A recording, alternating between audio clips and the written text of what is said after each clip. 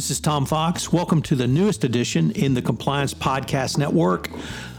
My latest podcast, Compliance and Coronavirus. As the voice of compliance, I wanted to start a podcast which will help bring both clarity and sanity to the field of compliance, the compliance practitioner, and indeed the compliance profession during this worldwide health and healthcare crisis. Taking up a variety of topics as diverse as working from home to sporting events, to the role of the board of directors, to crisis management, to the role of supply chains. We will look at all of these in this podcast. If you have a topic you'd like covered on compliance and coronavirus, please let me know. I'd be happy to do a podcast on it. This episode, I'm joined by Mike Lindsay, partner at Steinbecker Spawn in Los Angeles, and we take a look at some of the increased risks that he is seeing from his perspective around data privacy, data security for corporate clients during the second half of this year and the coronavirus health crisis. It's a fascinating issue I know you will enjoy. Hello, everyone. This is Tom Fox back for another episode, and today I have with me Mike Lindsay. Mike is a fellow native Houstonian, although he no longer lives in the great state of Texas. And I had a chance to interview him for another podcast, and he had some really interesting ideas around or thoughts around cybersecurity, cyber risk, data privacy in the age of coronavirus. So I asked him if he might come on this podcast, and he graciously agreed to do so. So, Mike, with that incredibly long-winded introduction, first of all, welcome, and thank you so much for taking the time to visit with me on compliance and coronavirus. Thank you so much, Tom, for having me. Could you give the listeners a little sense of the background of your legal practice? Sure. I'm practicing law in Los Angeles. I'm a business, transactional, and counseling attorney. I was in a very large international firm with 20 different offices around the globe for many years, and I'm now in a boutique firm. But my practice remains essentially unchanged. I have a focus on technology companies, consumer products companies, and companies that are involved in the distribution of technology as well as consumer products and services, including through the vehicle of franchising. Los Angeles is no longer a headquarters city at all, so my client base is mostly small and medium-sized enterprises, so-called SMEs, many of whom have no in-house counsel and therefore turn to me essentially for outside general counsel purposes, including all sorts of compliance-related matters, and in this day and age, that includes data privacy and data security issues.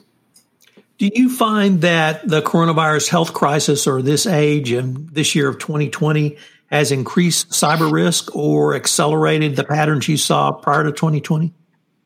Oh, definitely. The FBI's Internet Crime Complaint Center reports that it has seen complaints quadruple and criminal activities ranging from spoofing legitimate charities to stealing intellectual property from medical research organizations increasing dramatically. Some of those have made the news, some have not. But we should all be sensitive to the fact that the bad guys are out there. On the other side of the equation, one survey I saw said that more than a third of all companies are not practicing common cybersecurity protocols like secure networks, training people on phishing attacks, two-factor authentication, and others during the course of this pandemic. There are lots of reasons why a company, particularly a company that's not publicly held, might ignore common security, cybersecurity protocols during this kind of odd period. First of all, budgetary concerns can affect compliance. With revenues down, many companies are cutting staff, reducing headcount, and IT and compliance personnel haven't been immune from these kinds of cuts. Secondly, many such companies, even in normal times, regard cybersecurity solely as an IT issue, not an issue that requires C-suite endorsement, prioritization, and proselytizing. I like proselytizing because that's what's needed to convince people that it's an important subject. When a company's personnel are more widely dispersed, as they are in working from home and working from anywhere, this phenomenon can be exacerbated because IT staffers may be sounding the alarm, but nobody's listening. Nobody's around to listen. Or if they're available, they don't really focus on cybersecurity as the most important of the many existential issues that may be facing the company. Many remote workers also are online 24/7, working from home, and may not consciously be thinking about the risks of transacting all their business over the internet, using their home Wi-Fi networks that probably are not up to the same standard of protection they regularly enjoy when they're in their company office. So for all these reasons, there's enhanced risk as a result of the coronavirus. So, Mike, you listed several different things that a company can do. I don't want to sound too prosaic about it, but they almost sounded like common sense to me in terms of two-factor authentication, phishing, training employees, don't allowing your senior management to override your safety protocols around IT. Is that the type of message that you're still giving out today? And we're recording this in Cybersecurity Awareness Month, I now know, in October. Or has your advice changed during the coronavirus health crisis? Well, it's basically been encouraging people to continue their prior practices. And thank you for saying that I said something that makes sense.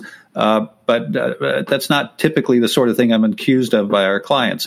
But in any event, the problem here is that the vast bulk of data breaches result from human error. And reports are that phishing incidents have dramatically increased during this period of time. And when we have a reduction in training, I mean, my goodness, that seems to be an enormous problem. Basically, we need to keep up the communications with personnel who are out of the office. That's a message I'm encouraging people to adopt, and include a reference to the enhanced cybersecurity risks during this period of time in those communications. Although people may be completely zoomed out, and Zoom fatigue is set in for many corporate workers, Zoom can be our friend. So my view is that that's a good way to continue the training, to tell people about the key risks that they need to be concerned about, which can include telephone scams, email scams, business email compromise, ransomware, and other things that can attack the company, resulting in enormous problems. Data breach security laws across the country require notification to public officials as well as to people whose information was compromised. You can have lawsuits. You can be the target of federal and state enforcement authorities. And in addition, the company's brand can be seriously damaged, as customers whose personal data was caught up in the compromise can become wary of ever dealing with the company again. Mike, I started this podcast back in March, and I naively would ask the ending question, where do you think we'll be in Q4? Unfortunately, now I ask the question, where do you think we'll be in 2022 or perhaps even 2023? Will the situation continue to accelerate with the number of cyber attacks, or is it something else? Well, first things first, I hope we're out of lockdown and are not working remotely. I'd like to get back to my office. My wife has reminded me periodically that she married me for better or for worse, but not for lunch. So I hope we're out of lockdown. Secondly, the hackers continue to get smarter, and although their essential toolkit remains unchanged, and there's an ongoing game of whack-a-mole, which I think will continue with companies and their data security personnel trying to keep one step ahead of the bad guys, with the cyber criminals, of course, getting more sophisticated each year. And thus the risks, in my view, will continue. But getting personnel back into the office would reduce the risks, in my view, although I wonder if we can ever get that done now that the toothpaste is out of the tube and the personnel have experienced the relative freedom of work from anywhere. Mike, one of the things that I think about a lot is kind of corporate governance around this issue and the role of the board of directors. And is that something that you are able to counsel your clients literally at the board level, that they have a role and a responsibility in cybersecurity? Yes, and we certainly do that. The public companies tend to be very aware of this because of the SEC reporting requirements. The non-public companies, not so much, because they may not have any real shareholder reporting responsibility, but they should view their duties as embracing data security. because after all, they have a fiduciary duty to enhance and maintain and enhance the value of the company. But the attitude of the top leaders of these companies was discussed before. It's really just an IT problem, not a business continuity problem, but they should recognize it as a business continuity problem. Just ask any company that, or for that matter, any public agency that has been the victim of a ransomware attack, what that can do to cripple the operations of a company. So boards need to take this very seriously, and we are counseling our clients in that regard, and many of them are listening, and not all of them listening thoroughly enough to make me comfortable. Like, unfortunately, we are near the end of our time for this podcast, but I was wondering if listeners wanted any additional information on any of the topics you've touched on today, where could they go?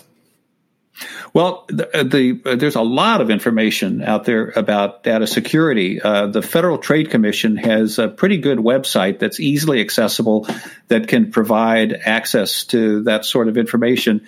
Many states have state agencies that focus on this. For example, California has the California Office of Privacy Protection. There's a lot of resources available there.